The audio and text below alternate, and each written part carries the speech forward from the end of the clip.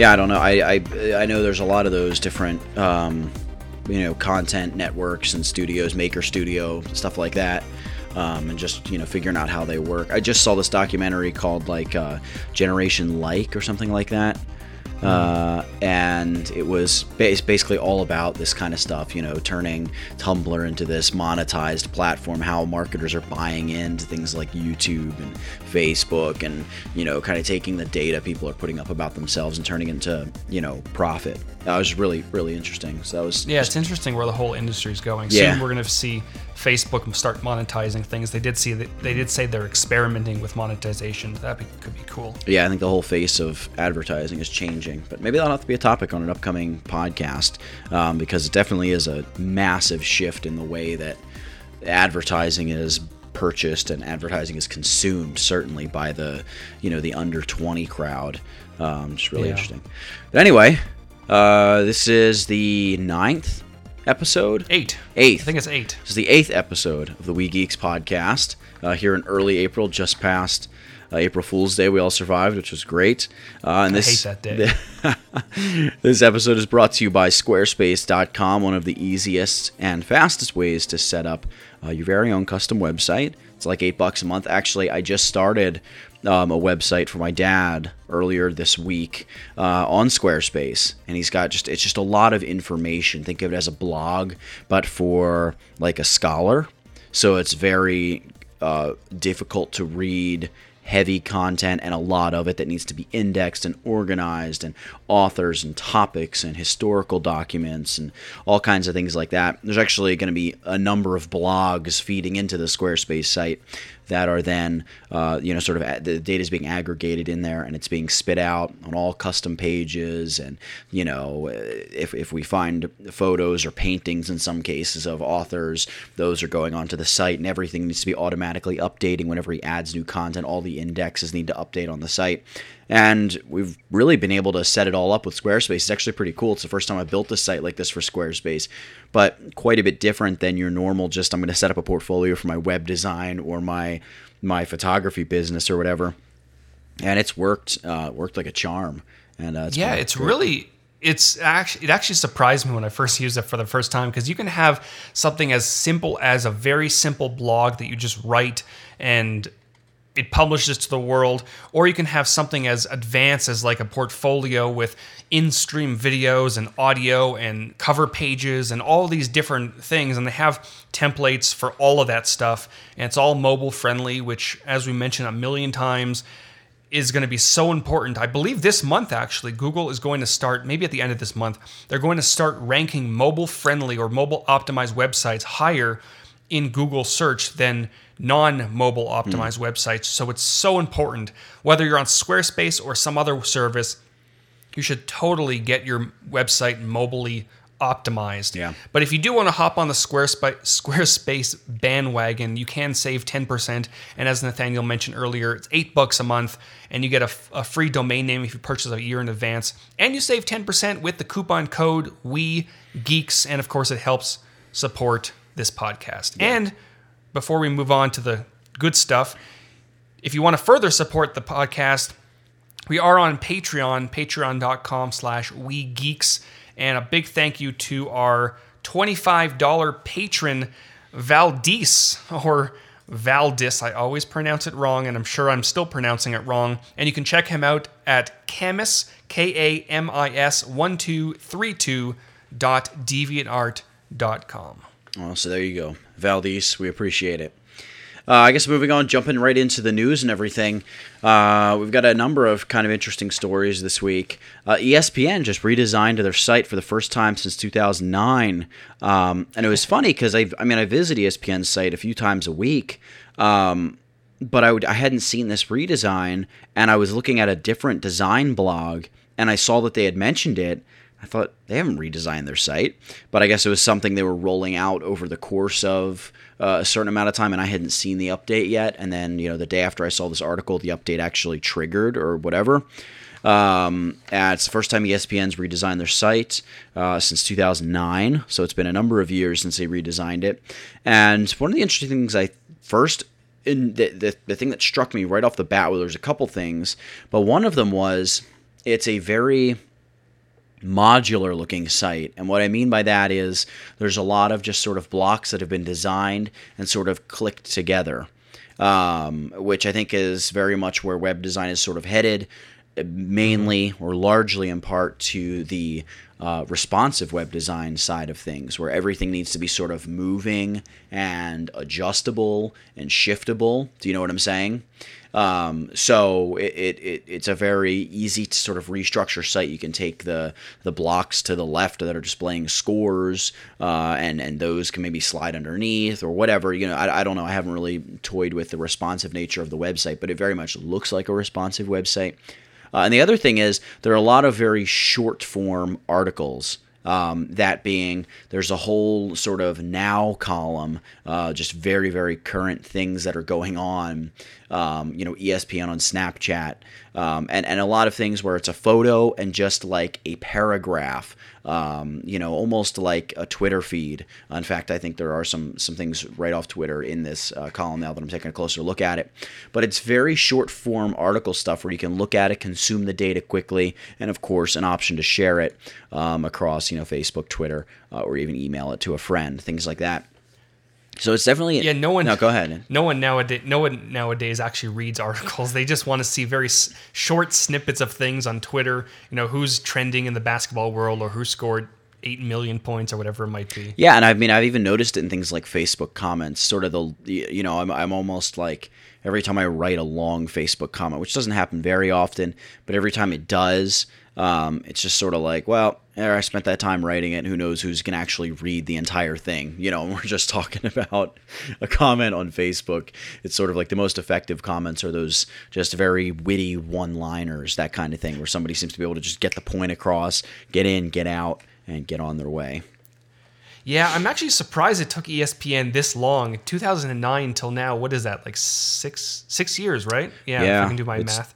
It took them 6 years to read. I mean, nothing was severely wrong with their website before. It definitely worked, and it definitely got the point across. You can see the scores at the top and all that fun stuff. But I don't believe it was very mobile friendly. Just looking at a screenshot of the old design, I can't imagine it was very mobile friendly. And like you said, the new design is all modular.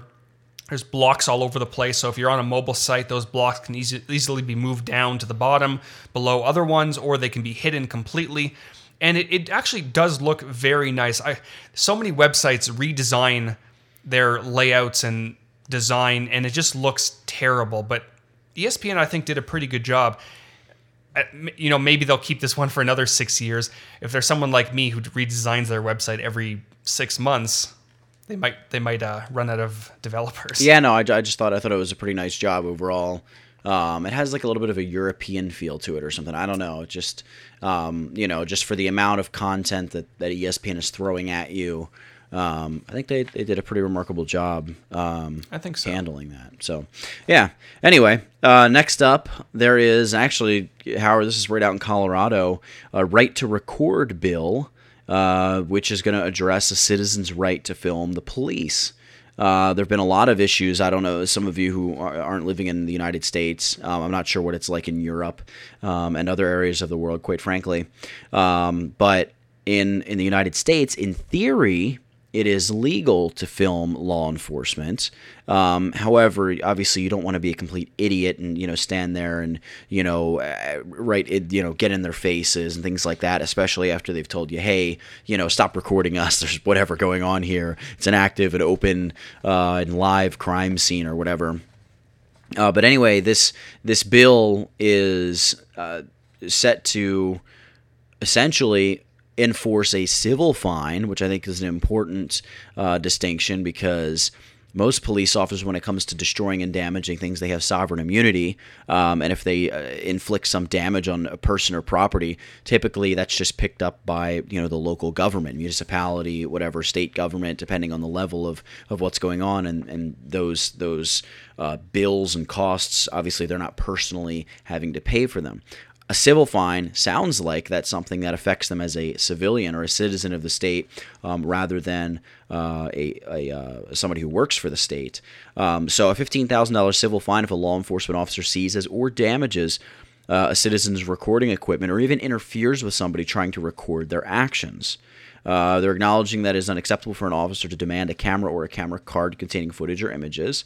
Joe Salazar, a Democrat from Thornton, Colorado, says, it takes a very special person to be a police officer. We want to honor them, but at the same time, we have a few bad apples who need to be aware that their conduct now has major consequences. That's really interesting, because very rarely do we hear chiefs or police officers actually admit that there are a few bad apples.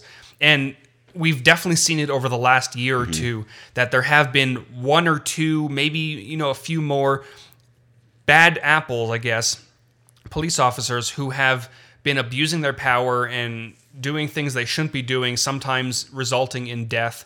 And it just kind of gets passed along as, they're police officers and they're just protecting the law. But in reality, they are abusing their power. And I think you can't really nail this on all police officers because it's only a few of them who are doing this. But of course, the media is picking this up and they're making it seem like all police officers are in the wrong. But I do think that it should be our right to record police officers. But as you said, you shouldn't get in their face and kind of get in the way of what they're doing. But it kind of puts them in line. They kind of know in the back of their heads that someone might be recording me, so I probably shouldn't abuse my powers like some other police officers have been. Yeah, I mean, I think it's pretty obvious when even if you get pulled over, right? I mean, if you have a GoPro on your dashboard, fine. If you pull your cell phone camera out and stick it in the cop's face, it's probably not going to go very well. Do you know what I mean? Yeah, it's going to piss him off. Right, and it doesn't give the officer the right to tase you, but he's probably not going to let you off without a ticket, that kind of thing. Yeah, I mean, and the sad thing about it is the vast majority of police officers are pretty great people. You know what I mean? Yeah. But of course, that doesn't have the viral edge to it. So when you get the one cop who flies off the handle, who actually might be a decent cop, but flies off the handle and beats the living daylights out of somebody, and I guess we can argue whether or not that's a quote unquote decent person anyway. But I think you have to understand when your whole training and your job for who knows 5, 10, 15 years is to dominate other people. I mean, police officers are always trying to put themselves in a position where they are very much in charge. So when you have that mentality, sometimes having a bad day will cause you to fly off the handle and do terrible things. I thought one of the most refreshing things about this was just sort of, like you said, you don't hear people sort of take on the responsibility of this kind of stuff very often. It's always, we've suspended that officer with pay, and there's a pending investigation, and then you kind of never hear anything about it. They wait till it drops from the news, and then everything goes back to normal. So kind of cool to see that, and maybe other states will follow suit. I don't know. I just thought it was interesting because, as a photographer, there have definitely been times where I've been pushed away from crime scenes, and even several times where people demanded that I give my, my camera card or whatever, to which I've responded, you can pound sand. I'll eat this thing before I give it to you because I'm taking the photos. I remember one time in particular, I snuck into a crime scene. It was actually a mile away from my house. There was a bomb that was found. It was late at night and everybody was very hush-hush about it. So I just thought, you know what, I'm going to go figure out what's going on. And I snuck into this crime scene, and I was 30 yards from this package. I didn't even realize what was going on. I didn't realize until afterward. Until there was like the little Wall-E robot that came out around the corner and was like poking and prodding it, and then I kind of got up and got out of there. I should probably move. Just got to a slightly safer position. I was still within the crime scene though, and there's like the big Hulkamania kind of guy, walking around with the suit and everything. And then it was afterward when the police saw me in this parking lot. Actually, it was a Walmart parking lot. A bunch of officers came over and approached me. First a firefighter, then the big police chief who was screaming and yelling at me. And I'm just looking at him like, no, you don't have the right to take my stuff. I'm not giving it to you. I'm not taking pictures. You don't have proof that I was back in the crime scene. They didn't see me when I was in there. I was outside of the crime scene when they actually saw me. So, yeah, it's that kind of stuff where it's just like, no, I have it. I'm allowed to take pictures. The citizens have a right to know what's going on. After all, it's their money that are paying your salary. So it's just interesting to see something like that come across the table. So. Yeah, we are such different people. If I was in that situation, well, first of all, I probably wouldn't have ventured into a crime scene. But if I did and someone approached me, especially this big police officer with bulging muscles, I would have probably broke down and cried and just threw my camera at him and ran. But anyway, moving on from taking pictures of the police, Nikon has unveiled a mirrorless camera system, the Nikon 1J5. I'm guessing is the way that we're going to have to say this, right? Nikon 1J5. I guess so. It's kind of strange. It's a brand. I'm just going to read through the specs here. I kind of printed out. Brand new mirrorless camera, boasts 4K video and incredibly fast continuous shooting, all in a camera that's very much hand holdable. And it's going to hit the market around $500 with a lens included. I think it's like a 10 to 30 millimeter lens included. That's pretty good. Yeah, which is pretty good for a little mirrorless camera. I mean, I would love to get my hands on it and see how good it is quality wise. I mean, I don't know if you've ever used a mirrorless camera or have any experience with them. And I have. I used the Sony A7S, I believe it was. I rented it from Lens Rentals for about a week, and they are amazing cameras, and they're so quiet, which is amazing. Right. And there's obviously a lot of times where you're trying to shoot something and you just don't want your camera to make any noise, and these ones are virtually silent. But the interesting thing about this Nikon 1J5, and you'll get into more of the specs in a second, but it boasts that it has 4K video recording, and of course all the other things that most cameras have, all for $500. But when you start really looking into it, the 4K video recording only records at 15 frames per second, which is pretty much useless unless you're... I mean, I really don't see when anybody would want to watch a 4K video at 15, I wish it was 50, but 15 frames per second. It kind of goes back to what we were talking about in previous podcasts, where companies are starting to throw in this technology just to put in the marketing material. But if you really look into it, like that monitor we talked about a few weeks ago, it might have been a 4K monitor for like $200 or something. But if it's only like 30 hertz or whatever it was, it's completely useless. Right.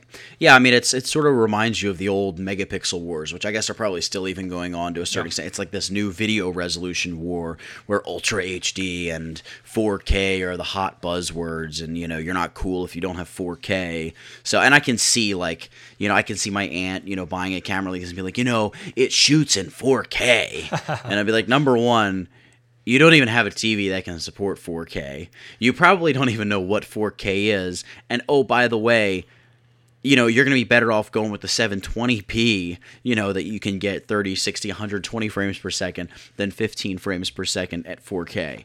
I mean, I'm with you. I kind of hate when camera companies do it. I understand at a certain level why they do it, but yeah, it's just useless. So the camera will take a variety of lenses, not current Nikon DSLR lenses, but there's a line of smaller mirrorless camera lenses. It's got a 20.8 megapixel BSI CMOS sensor. I'm not sure what the BSI stands for, but there's got to be something. I don't know if that's a normal Nikon I'm sure I can thing. make up a few words to... ISO ranges between 160 ISO and 12,800 ISO. In true Nikon fashion, it looks like it's got an amazing focusing system, 171 detection points, where the viewfinders can be looking for edges of contrast, 20 frames per second shooting with full autofocus turned on. But if autofocus fixes on the first shot, it can go up to 60 frames per second, which is insane. That's pretty good. I mean, we're talking you could go shoot like a majors golf tournament and get, that entire golf swing and get the exact shot you want. But I mean, even things like, if you were to buy this camera for your kids' track meet or swim meet or something where there's going to be fast movement and you have a split second to get a shot right when somebody's coming out of the water or crossing the finish line or whatever, you nail down, even at 20 frames per second, you're going to have a pretty good time getting that shot. So that's actually pretty impressive. It also has a very short shutter lag, which Nikon is boasting is the shortest shutter lag in the world for this class of camera. The camera also includes a 3-inch touchscreen on the rear. It's got the ability to pull out and tilt and adjust and swing, things like that. As mentioned, it has 4K video, which only records at 15 frames per second. Total disappointment. Not really total disappointment, kind of total annoyance, right? Because we wouldn't have been sitting here looking at this camera thinking, oh boy, it would have been a great camera if only it had 4K capability, right? I mean, now... I think the camera's great even without the 4K video recording. Especially for the price. I mean, now if it had 4K video at even 24 frames per second or 30 frames per second, we'd be talking about a camera that I would seriously be considering getting, Totally. just for, like YouTube stuff. I mean, it'd be amazing to have a little camera, even if it was $800, that had, real 4K option. So 4K video at 15 frames per second, 1080p video can shoot up to 60 frames per second, 720p can go up to 120 frames per second. There's even a pretty cool time-lapse feature in this camera, which allows you to, set and shoot your time-lapse shot. It's got an internal intervalometer. But it looks like it also lets you take those images and stitch them together into a finished time-lapse video or time-lapse clip in the camera. Normally, obviously you would take the images out of the camera and put them together. So that looks pretty cool. And I may be an absolute idiot when it comes to these, less than prosumer and professional level cameras. But I don't know of another or a professional camera that allows you to do that. Maybe that is a feature that's included in a lot of these lower level cameras. But it's just something that I thought was kind of cool. The camera also includes your Wi-Fi and NFC for connecting to other smart devices, which is really great. Obviously, if you're a big Instagrammer, you shoot with this camera, bing the picture right over to your phone, and post it on Facebook, Instagram, Twitter, everything you would normally do via your phone. So that's a really cool feature. Nikon has had that for a little while, and a few of their DSLRs, and things like Fujifilm's mirrorless cameras, they have that as well, and I'm sure a plethora of other cameras. It's also available in silver and black, silver and white, or all black colors, and it's supposed to be available by the end of April 2015. That's not too bad. Yeah, the whole mirrorless camera, they're definitely advancing, but the Nikon 1J5, the tongue twister. Yeah. It definitely seems like an amazing camera, and one that I would consider if the 4K recording was, like you said, 30 or even 24 frames per second. Right. I would consider it. But at the moment, I'm not at the point where I want to give up my Canon camera, grab a new camera, and get all new lenses. But again, for $500 with a lens, it's really not that bad. One thing I do like about the Sony camera, the A7S and I guess the A7SR or whatever it was, is that they do offer adapters, so I can take my Canon lenses that I have right now and pop them right onto the Sony A7S, which is amazing. You're definitely not going to find that from a Nikon camera. You're definitely not going to find that from a Canon camera. So if I were to consider a new mirrorless camera, I would probably go to Sony at the moment. But again, for $500, I would consider buying that as just an extra camera that I would carry around, something nice and small that I can take with me. And it's a beautiful looking camera. I mean, it looks really cool. So yeah, I mean, I'm kind of the same with you. And I mean, I was talking to a buddy of mine who shoots some mirrorless stuff, and he said, he's not quite ready to make the switch to mirrorless because he still feels like mirrorless doesn't have the depth and that same dynamic range and richness of your normal DSLR. And now he's shot entire weddings with mirrorless cameras. So he's really taken them out and driven them.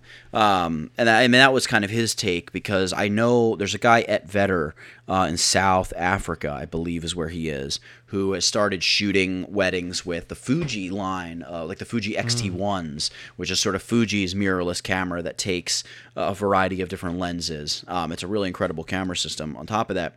And this is the Fuji that my buddy has. And so I was asking him about it. And that was kind of the feedback that he gave me, was just that it doesn't have that same richness, that same depth that your normal DSLR would have. So he wasn't quite ready to make the switch. But of all the mirrorless cameras, to your point, Howard, Sony definitely seems like they have the flagship, you know what I mean? The highest end, the biggest, the most professional style cameras. And I mean, I think that even holds true if you just look at the camera. It looks more like something that would be appropriate to take onto a major set that you're shooting, or a bigger event like a wedding or a big corporate event or whatever. And they I mean, obviously we've seen all of the, craziness about Sony's sensors. They have great sensors.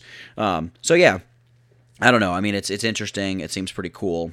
But yeah, I mean, Sony might be the way to go when it comes to, a real mirrorless, I keep saying wireless, a real mirrorless solution, at least at this point. So yeah. Yeah, I definitely agree. Again, having used the Sony A7S, great camera. I've heard great things about the Fuji cameras.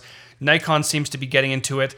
I still can't believe Canon, even though they have mirrorless cameras, all I've heard from the people who have used the Canon mirrorless cameras is they're absolute garbage. Yeah. And it's so disappointing. Yeah, I know. Canon, I don't know what their deal is or what they're waiting for, but yeah, I mean, you would think that they would at least. They seem so eager to continually release new cameras. You would think they would pour a little bit into the mirrorless side of things, especially since that looks like that's really where things are heading. But I mean, I don't know. Yep. What do I know? So the next story up is actually something you brought to my attention, Howard. So I'll hand this one off to you. Yeah, this one's kind of interesting, and it continues with our whole photo talk. And it was written by a guy named Alex Wild over at Petapixel, and he basically responded to people who are stealing his photos online, which happens to a lot of photographers. It happens to me with my videos. It happens to you probably with videos and photography. Yeah, I mean, I would say kind of anyone who creates digital content, right? I mean, it's susceptible to be stolen, and there's always somebody out there who's ready to take. Yeah, and he posted a Q&A. I guess he posted this on his website. He also posted on this article, and it's directed at those people who steal his stuff, because a lot of times, once his lawyer passes along a legal notice, he is not allowed to speak directly to that person who stole his work. And it's a whole big long Q&A, but it's actually very interesting reading this thing. And I guess a lot of people get defensive when a photographer comes to them and says, or their lawyers come to them and says, listen, you're stealing my work. You don't have a license to use this work. My licenses are, between $200 and $400. I expect you to not only pay that license, but now pay lawyer fees because my lawyers are actively looking for these people. And in Alex's case, I guess he gets like several dozen of these people per month. So his lawyers are pretty busy.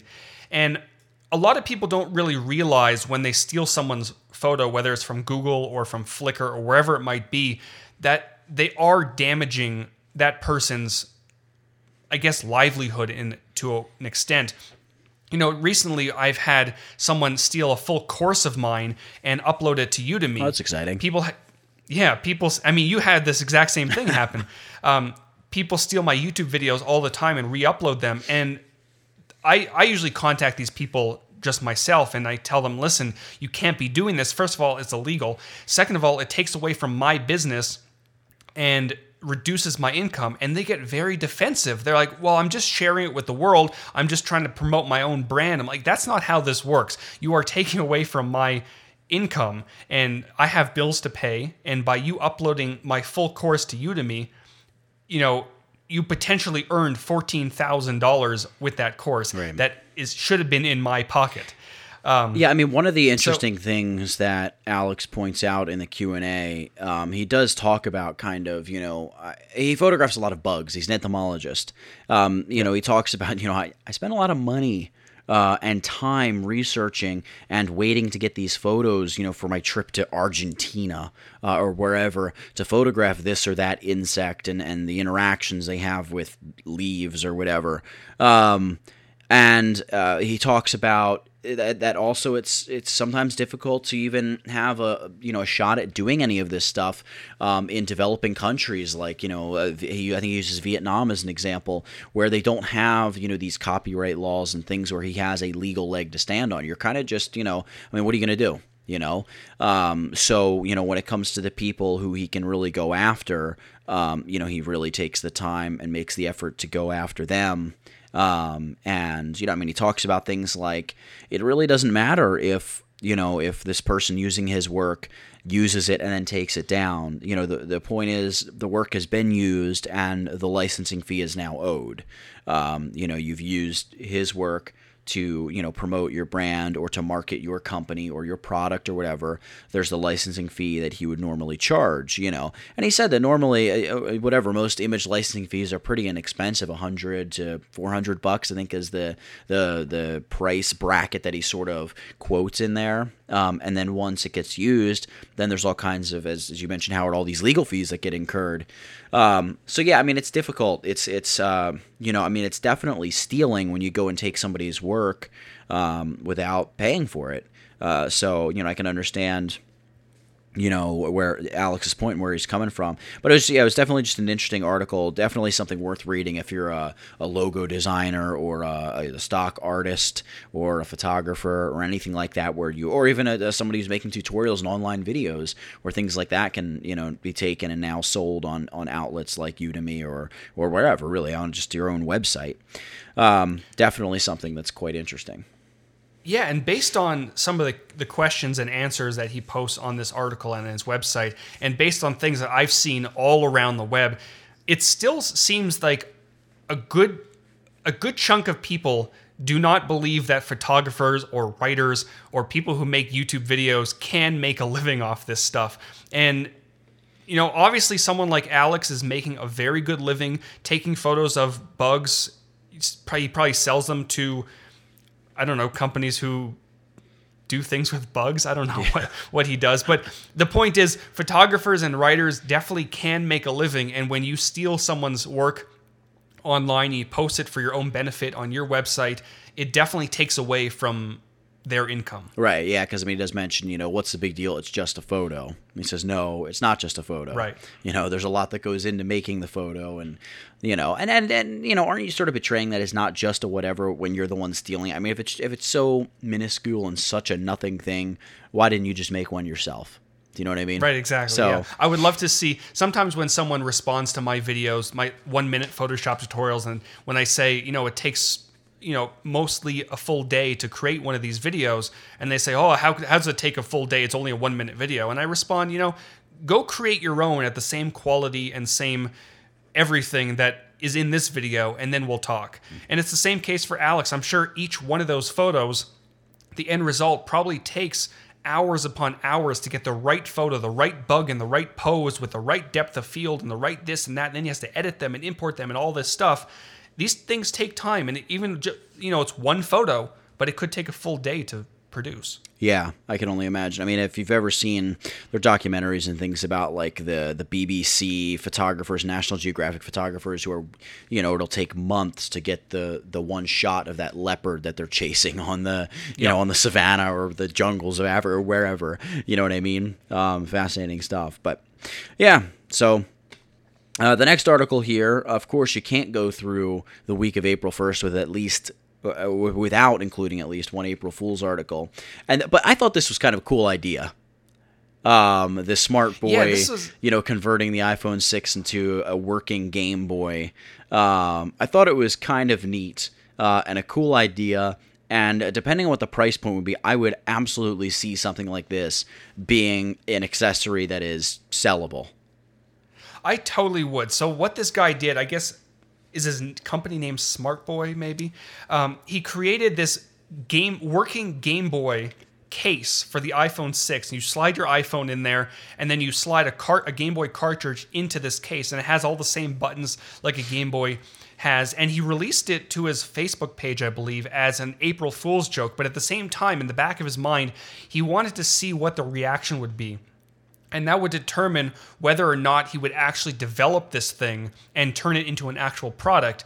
And people went bonkers over this thing. As a gamer myself and someone who has used the original Game Boy way back in the day, I would totally buy something like this if this was actually a thing. So he loved the reaction, and apparently he's going to be actually developing this thing into a real product. Now, here's the thing that I don't think a lot of people are seeing is, obviously, this thing looks like a Game Boy. It functions like a Game Boy. It plays Game Boy games on an iPhone. This is just asking for legal trouble. Now, I did see a few comments that saying that Nintendo no longer has the trademark on the Game Boy design because it's over 25 years old or something like that. I don't know what it was. But I can guarantee you that Nintendo's lawyers will respond to this thing if it does become an actual thing. Yeah. And mainly because Nintendo recently teamed up, or they announced that they're going to be working with DENA. It's some sort of a publisher.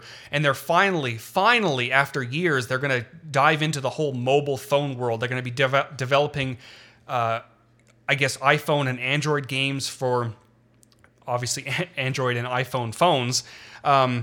Which is something they should have done so long ago. Yeah, I was going to say, isn't that that's Nintendo's forte? I mean, when you think about them, I mean, I don't think of the GameCube. I don't think of the Wii.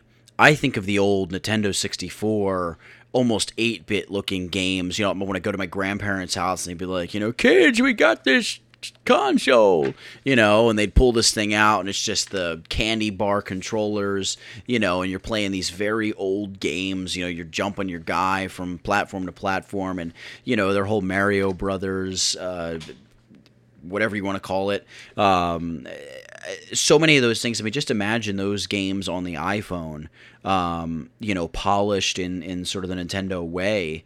I mean, start with like a library of classic titles, right? Wouldn't that be the first thing to do? And that would be exactly crazy. See, 3 years ago, I wrote an article on my website, and if you search Iceflow Studios Nintendo Plea, I think, I basically wrote this article on why they should get into the mobile world and why it would be stupid not to. And Nintendo didn't respond to me, but they responded in general to people asking for mobile games. And they said, well, it would hurt our 3DS, and it would hurt the Wii, and it would hurt the new games. And they're completely missing the point. We don't want those new games on our iPhone. We want the old game. We want the original Pokemon Red and Blue on the iPhone. We want the original Mario games. And this could be such an opportunity to market their new stuff. Imagine playing the original Pokemon games on your iPhone, reliving what you lived like 10, 15 years ago. And then once you end it, or even, on the home screen, it says, get even more Pokemon with the 3DS and Pokemon Black or Blue or whatever the new ones are. I mean, but I think there's a huge marketing potential for that. Isn't that so stupid? It's going to hurt the Nintendo DS. How many times have you been at the airport and you've seen people, businessmen pull out their Nintendo DS and sit there and play a game? You know what I mean? Everybody has their smartphones out. Everybody. Excepting a very select few. Nobody has, PlayStation PSPs and, Nintendo DS and, all of these other handheld consoles or whatever you're going to call them. Everyone has their phones out. And, a lot of times the airport internet connections are spotty. Or, on a long train ride or what, all kinds of things where or on an airplane, when you actually get onto the airplane. All of that stuff I would think would be, I don't see how there couldn't be a bigger market for that than, trying to market and sell a standalone mobile gaming device that somebody has to keep in their pocket. And the sole purpose of that device is to play a game. Yeah, and now's the perfect time. Someone like myself, I'm 28. I played the original Game Boy, Pokemon Red, Pokemon Blue in an instant. If Nintendo came out, even without the whole case thing, if they just said Pokemon Red and Blue, the original Pokemons, were on the iPhone right now for $10, $15, there wouldn't even be a question. Myself and millions of others who are in our age range who played those games originally when they came out would instantly buy those things. Really, price wouldn't even be an option. I would just buy it. Doesn't even matter what it was. Right. Yeah. Yeah. So definitely an interesting thing for an April Fool's gag or whatever. I just thought my initial reaction when I saw it was it looks really cool. And it would be the kind of thing, because it's using your iPhone screen as like the old Game Boy screen, but you've got the old Game Boy console or hand holdable or whatever you're going to call it. I just thought it looked really cool, and it looked like the functionality was pretty neat, and all of that. But moving on from that to something a little bit more modern when it comes to mobile devices, Adobe Comp CC, which Adobe says is the best thing to happen to layout idea creation, really is kind of the word they're morphing together, since the cocktail napkin.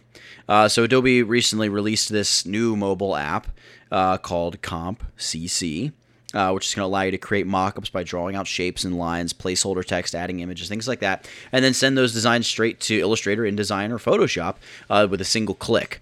So, if you can imagine you've got your iPad or your Android tablet and you're sitting down with a client or something and you just start sketching out with your stylus, hey, we would put your banner header here and, a Twitter feed and an Instagram feed and your main content and your marketing drive would go here and all of that kind of thing. You can create these mockups very, very quickly with Comp CC, and it looks like I haven't used the app, but it looks like when you draw out a square, for instance, it's going to make that like a perfect square, right? And it's going to... And you can draw out like a line, and it'll add like a lorem ipsum text. And you can draw like a few lines, and it'll add a paragraph, which is really cool because most people, when they're designing a website or a brochure or whatever it might be, you just kind of want to sketch something out so you know what's going where. And a lot of times you're not at your desk, or you don't have a napkin in front of you. And even if you do have a napkin, you draw it on the napkin, you have to redo it later on when you get home. But with Adobe, what is this thing called? Adobe Comp CC, you can just whip out your iPad. You can actually draw out the whole website right there. And then literally with a click or a tap or whatever it might be, you can send it directly to Illustrator or Photoshop or InDesign. Everything is there exactly how you designed it on the iPad. And that's, one of the advantages of the Creative Cloud is you have your asset library and you have syncing, and you can just continue working right from there, and you can go back and forth. Yeah, I mean, it definitely looks really cool. And it looks neat, too, even if you're not working on an active concept or something, if you're just sort of playing around with websites thinking, someday I'm going to update my own, and you're just messing around, what's going to be a cool and creative layout that's going to be very different, but still easy to use and easy for people to recognize, and doable. It seems like it's, it'd be a very quick and easy way to sort of set all that up and get an even more solid idea of what it's going to look like, because everything can be set to proper proportion. When you're drawing your little squares and things like that, they're clicking to more real sharp-edged squares the way that you would see them, and things like that. It looks like a neat little tool. Did you see if it costs anything, or is it just something that's available? No, I believe it's all free. I believe all of Adobe's mobile apps now are free. Some of them you have to have a Creative Cloud membership in order to actually use it or sync. Okay. But I mean, again, it's like $10 a month for Adobe Creative Cloud. So, right. And all these apps are syncing with it. You have your asset libraries and everything. Yeah, so just a really neat app. And if you're into, I would say, web design or even just layout design, definitely. And by layout design, I just mean, if you're designing a wedding invitation or a brochure or something, it looks like it would even be useful for stuff like that. Anywhere where you're going to have sort of that framework layout. Definitely a cool looking app. Adobe Comp CC. Looks like it's definitely worth checking out. Yep. And in continuing with our discussion on new apps, there was actually a new app that's in preview right now. It's called Noiseless and Noiseless Pro by MacFun, who has a bunch of other standalone apps that mimic technology in Photoshop and Lightroom and things like that. And Noiseless, as you can probably guess, is an application that allows you to reduce the amount of noise in your photos. And it does an absolutely fantastic job. I used it last night for a little bit. And by the way, we're recording this Friday morning. We're going to record it last night, but we got caught up with stuff. Usually record Thursday nights. So I was using it last night and comparing it to Lightroom. Mm-hmm. And the noise reduction on this standalone app is really amazing. It allows you to reduce the noise, both luminance and color noise, and keep the detail. And it has a nice amount of presets, from light to lightest to extreme to strong, balanced, soft, and all that fun stuff if you just want like a one-click solution. But you can also go into the adjust mode, and you can adjust everything individually. So you can adjust the structure, or you can adjust, what else do they have? The luminance and color noise, also the detail. Yeah. Yep. Okay. Is it Mac or PC or just Mac? Right now, it's just Mac. Okay. I believe most of their software is just Mac. Yeah. I guess MacFun is the company name. So it'll probably just be Mac. They're actually going to have two versions. Now, right now, you can buy Noiseless for $18. By the way, this is not an ad. We just came across this yesterday. Or you can buy Noiseless Pro for $40 as the pre-order special. Now, after that, Noiseless goes up to $20, I believe, and then Noiseless Pro goes up to $60. So if you don't have Lightroom or Photoshop, and it does come with a Photoshop or Lightroom plugin.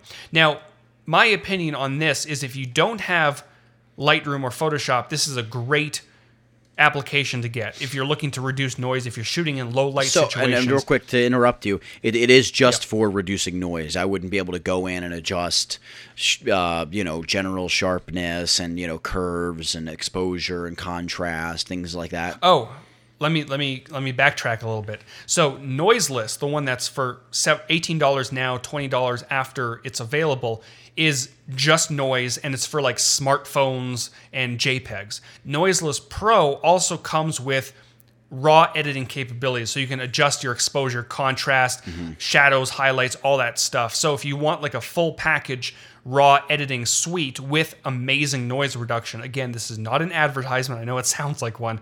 That is $40 now, $60 or $70. I think it's $70 when it's available for the public. Now, if you do have Lightroom now, or if you do have Photoshop with Camera Raw, I don't personally see a need for this. But if you don't have either of those, I think this is a great solution. Gotcha. Okay. Yeah, I mean, it looks cool. It looks interesting. But yeah, I mean, if it's just, I haven't bought a standalone noise reduction plugin in years. But that's been mainly because the noise reduction in Lightroom, Camera Raw sharpening and noise reduction still aren't the greatest. But Lightroom has gotten a lot better. But still, I mean, I guess for still $40 or $60, you said it is full retail. That's still kind of a steep price. But I mean, that's over half of just Lightroom as a standalone application, correct? Or Lightroom cost without when you used to be able to get Lightroom outside of CC subscription. That's what Lightroom used to be, about $100, right? I think you can still get Lightroom without Creative Cloud subscription. Oh, gotcha. Okay. I think it's the only application you can still get that, because photographers, some photographers only use Lightroom, so that's the option that's available to them. Gotcha. Okay. All right. So with that, we're moving on to a few questions we got this week. And again, if you want to share or ask questions, you can ask questions on Twitter to myself at Tutvid or Howard at Iceflow Studios. Make sure you use the hashtag WeGeeks, and we'll see your questions. I usually try to post something on Facebook as well every week asking for questions. So the first question is from Lamb_Nathan on Twitter. He says, "Help. How do you deal with I guess, and pass through roadblocks when working on projects? When do you call it quits?" Never call it quits. Yeah, I actually find I've run into a lot of roadblocks, whether it be web design or graphic design, or even just at my day job at work. Roadblocks are going to hit you all the time, but if you keep quitting on your roadblocks, you're never going to actually get better at whatever you're doing. Right. You know, when I first started designing my website way back in the day, I ran into a lot of roadblocks because I didn't really know HTML or CSS that well. So certain things that I envisioned or designed in Photoshop, I wasn't able to actually do in WordPress or Dreamweaver or whatever it might be. And if I would have just stopped and not looked for solutions, then my website probably wouldn't exist, and a lot of other things wouldn't exist. So I would say in terms of roadblocks is keep at it, even if you're not doing it all day, every day, a few hours a day, just kind of work on it. Research some solutions, start learning, grab a book, see if you can improve little by little every single day, and just keep going that way. Yeah, I mean, and if the roadblock is something like I'm spending this money on advertising and I'm not getting jobs from it. Again, one of my problems is I probably hang on to projects and things that I'm going after a little bit too long. I don't know why. I don't know why I do that, but I've called it quits on a couple projects that I've worked on, and it usually gets to the point where either the support isn't there from, the people, not necessarily from a money-making side of things. I don't think I've ever quit on a project because money wasn't there. Projects that I've called it quits on are if I'm working on something and I feel like the backing support isn't there from either sponsors or companies who are asking me to do something, then I'll say, look, I can't do this anymore. It's not worth the time that I'm putting into it. I would rather invest my time in something else that's going to be, there's going to be a little bit more of a return, whether or not that's just people who enjoy what it is that I'm doing, or sponsors who get involved, or customers who are getting involved. So, I mean, the way that I deal with and pass through roadblocks that I run into is just grit, and determination. And, I'm not going to let this stop me. It might slow me down, but I'm not going to let it stop me. I'm going to figure out a way around it. And I mean, it's difficult to give an exact, like, here's how to deal with every roadblock, because it's more of a mentality thing. You know what I mean? Every roadblock is different. Every roadblock is going to be circumvented in a different way. It's just, what's between your ears. What, are you going to, are you really going at this full bore? Are you giving it your all? Are you not willing to give up? You know what I mean? I mean, the way that a U.S. Navy SEAL is going to circumvent a roadblock is different than a coder is going to circumvent a roadblock when it comes to developing an application. Two totally different things. However, the mindset of I'm going to get this job done, I'm going to do it, and I'm going to make it out of this, it's this kind of the same mindset. So it's all about the mindset, and it's just a mindset of grit.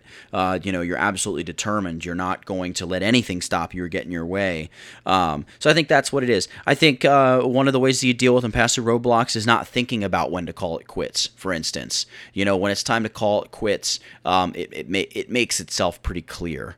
As far as this just isn't going the way that I initially envisioned it going, and it's not going a direction that's better than I initially envisioned. You sit down to start working on a project, a lot of times you have, either a dream in mind or an end goal in mind. I want to create a YouTube channel that has 100,000 subscribers, or I want to get 5,000 views every video that I upload, or 50,000 views every video I upload, or I want to create a website that, gets X amount of interaction, or has this kind of newsletter subscription list, or whatever.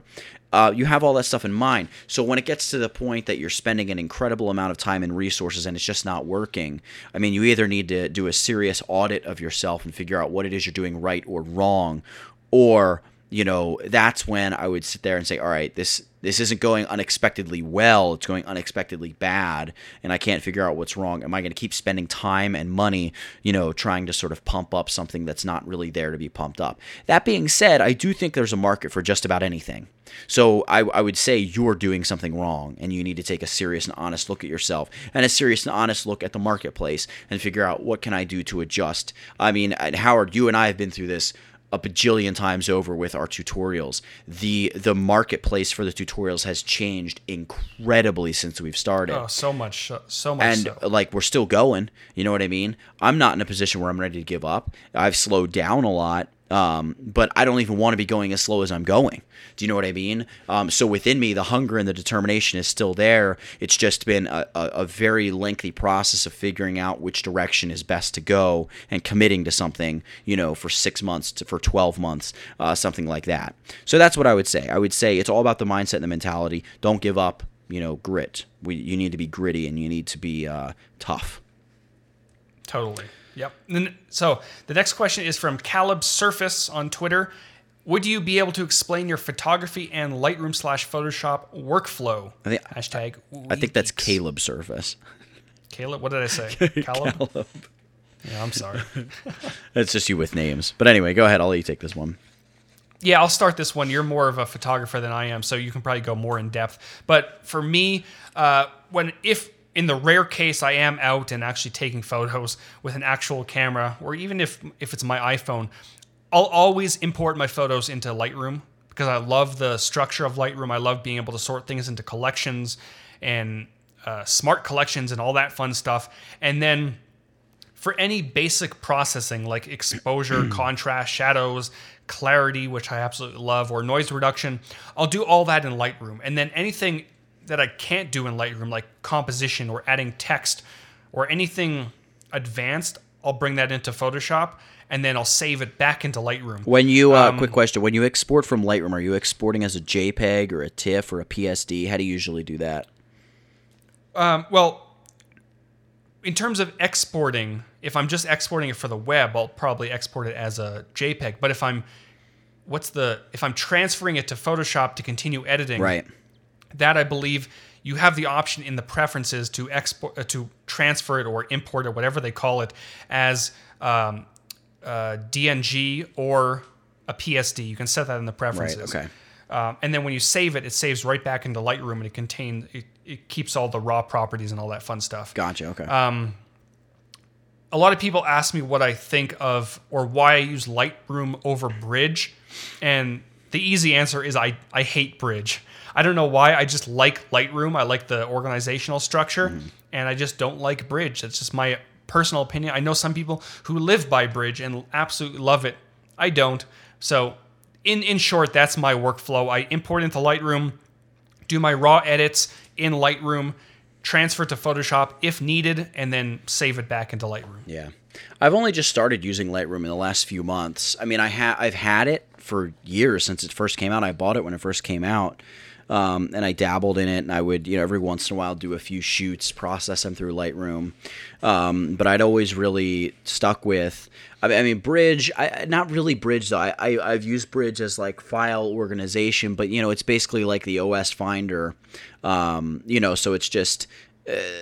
it's just like a more robust version of that, but with that robustness comes like a certain heaviness, and it's slow and things like that. So that kind of stuff's really annoying. And I've actually I've used Bridge almost every day for 5 years, and over the past 6 months or so, maybe 4 months really, I've really started getting away from using Bridge in general. It's just kind of... I don't know, it's just big and clunky and slow. Nothing's more annoying when you go to open files, and Bridge is just like, I'm taking my time. So yeah, I've been using Lightroom lately. And basically, I'll offload images from my camera through my card reader onto my hard drive first, where I can back them up. And I will then import from that folder. So I create what I call a Lightroom reference folder. That's not an official name or anything. That's just what I call it. So when I let's say I'm photographing, Jack Bauer or something, right? So I'll create the client folder for Jack Bauer, and within his folder, I'll create another folder called Lightroom Ref or Lightroom Reference or whatever. And into that folder, I'll import my images from the card, and then I'll link that folder to Lightroom. So you just like you're importing anything else in the Lightroom, you're just selecting that folder as your source folder, if you will. So I'll go ahead and do that. And I'll import to Lightroom, and I will make all of my edits and things like that in Lightroom. And then usually, if there's further editing needed in Photoshop, and by the way, the reason that I'm getting away from Camera Raw and moving to Lightroom is simply because the noise reduction and the sharpening are far and away better in Lightroom. I actually am looking to get away from Lightroom, if I'm being honest, because I want to do everything in Capture One, Capture One Pro, which has the most amazing sharpening engine that you're ever going to find. So it's really an incredible piece of software. It's expensive, but it's really, really great, and it really gives your photos that very high-end, very medium format look, which is something that I'm kind of after in my post-production when it comes to finishing. So I'll start with toning and things like that in Lightroom, some sharpening, things like that. And then I'll open those photos right in Photoshop, and that's when I'll begin processing. And when I'm in Photoshop, my basic retouching workflow is I like to do the retouching, that is correcting skin blemishes, flyaway hairs, colors on clothing, that is, anything like that, anything that needs to be adjusted as far as the content of the photo, I like to do that first. Then I like to go ahead and apply a first round of just light sharpening. Then I'll go ahead and do any of the heavier retouching if I'm, retouching, adding or removing big elements in the photo. I'll do that at that point. And then that's when I go ahead and I begin to do the toning, color changing, shifting colors, if the sky color needs to be adjusted, I'll do all that kind of adjusting, then gradient maps and curves adjustments.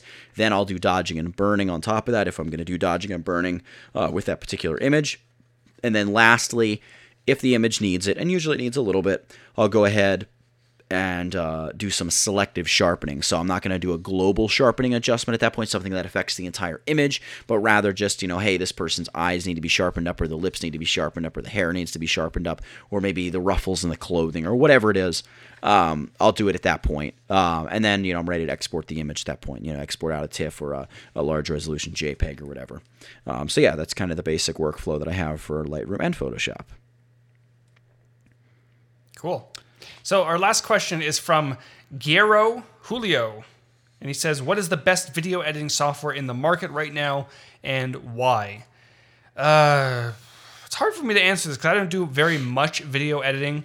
My tutorials are created in ScreenFlow, but I do dabble in After Effects a little bit now that I'm using a green screen for my intros and outros.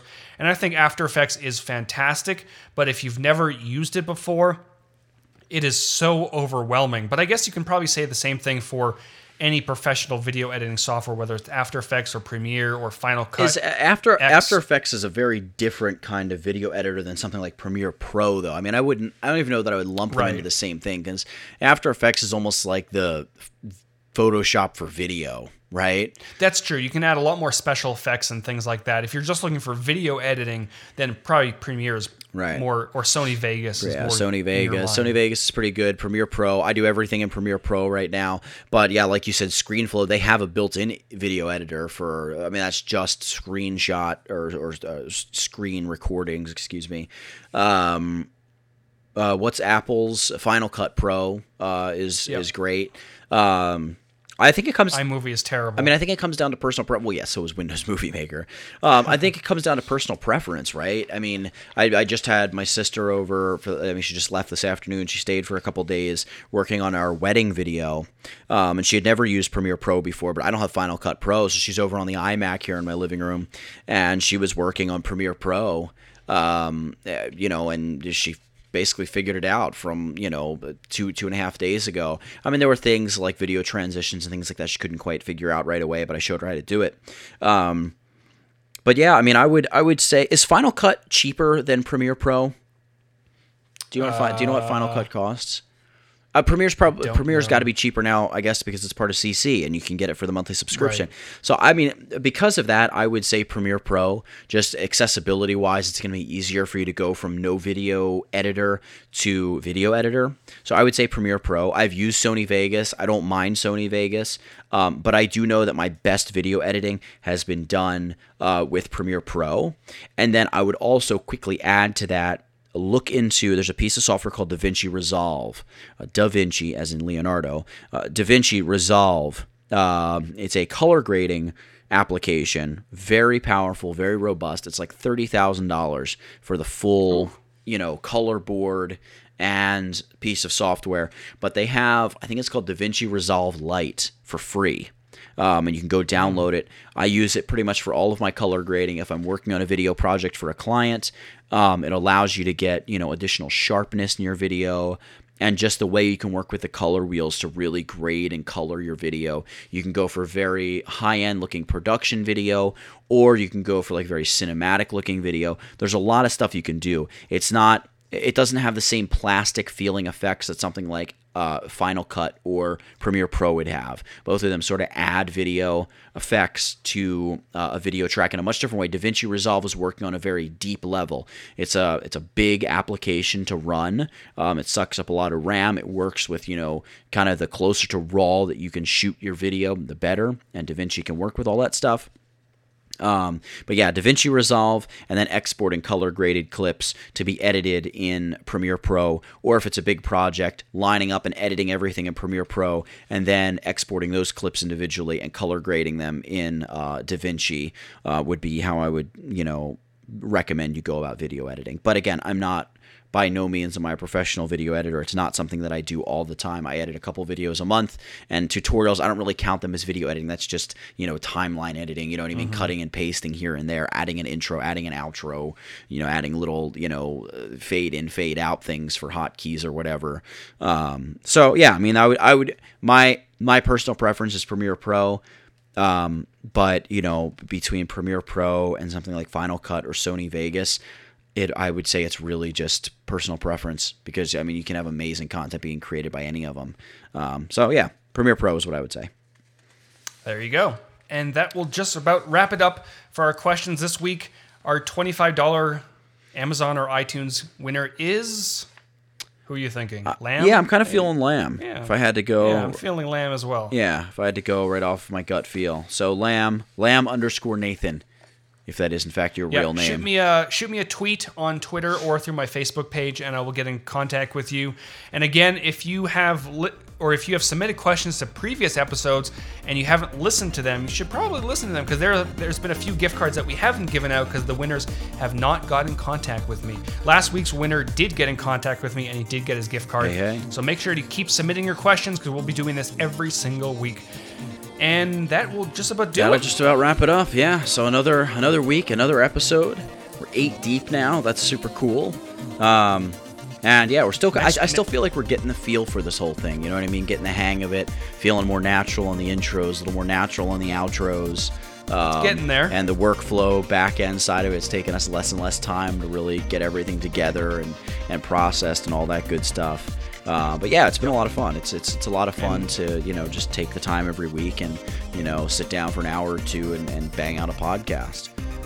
Yeah, and we'll be back next week. We'll probably be recording this next Thursday night, and actually at I guess it would be Friday at 12:01 in the morning, or I guess 1:01 in the morning my time. The Apple Watch goes on pre-order, so I will be definitely awake at that time. So we'll be probably recording, and then I'll just stay awake and order my Apple. Are you getting an Apple Watch? I don't know. I mean, I probably should.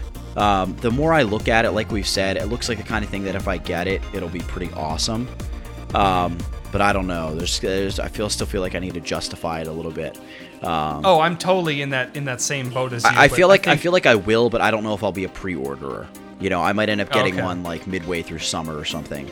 Because it just seems to be how I go. I've never been one to wait in line for an iPhone or anything like that. I always just wait till the hubbub's over and then go pick one up later on. I'm going to get it just for the sake of getting it, just to see what it's all about, feel it out. Hopefully it has some benefit. Yeah, so I guess that'll be it for episode 8. Wrap this thing up. That'll be it.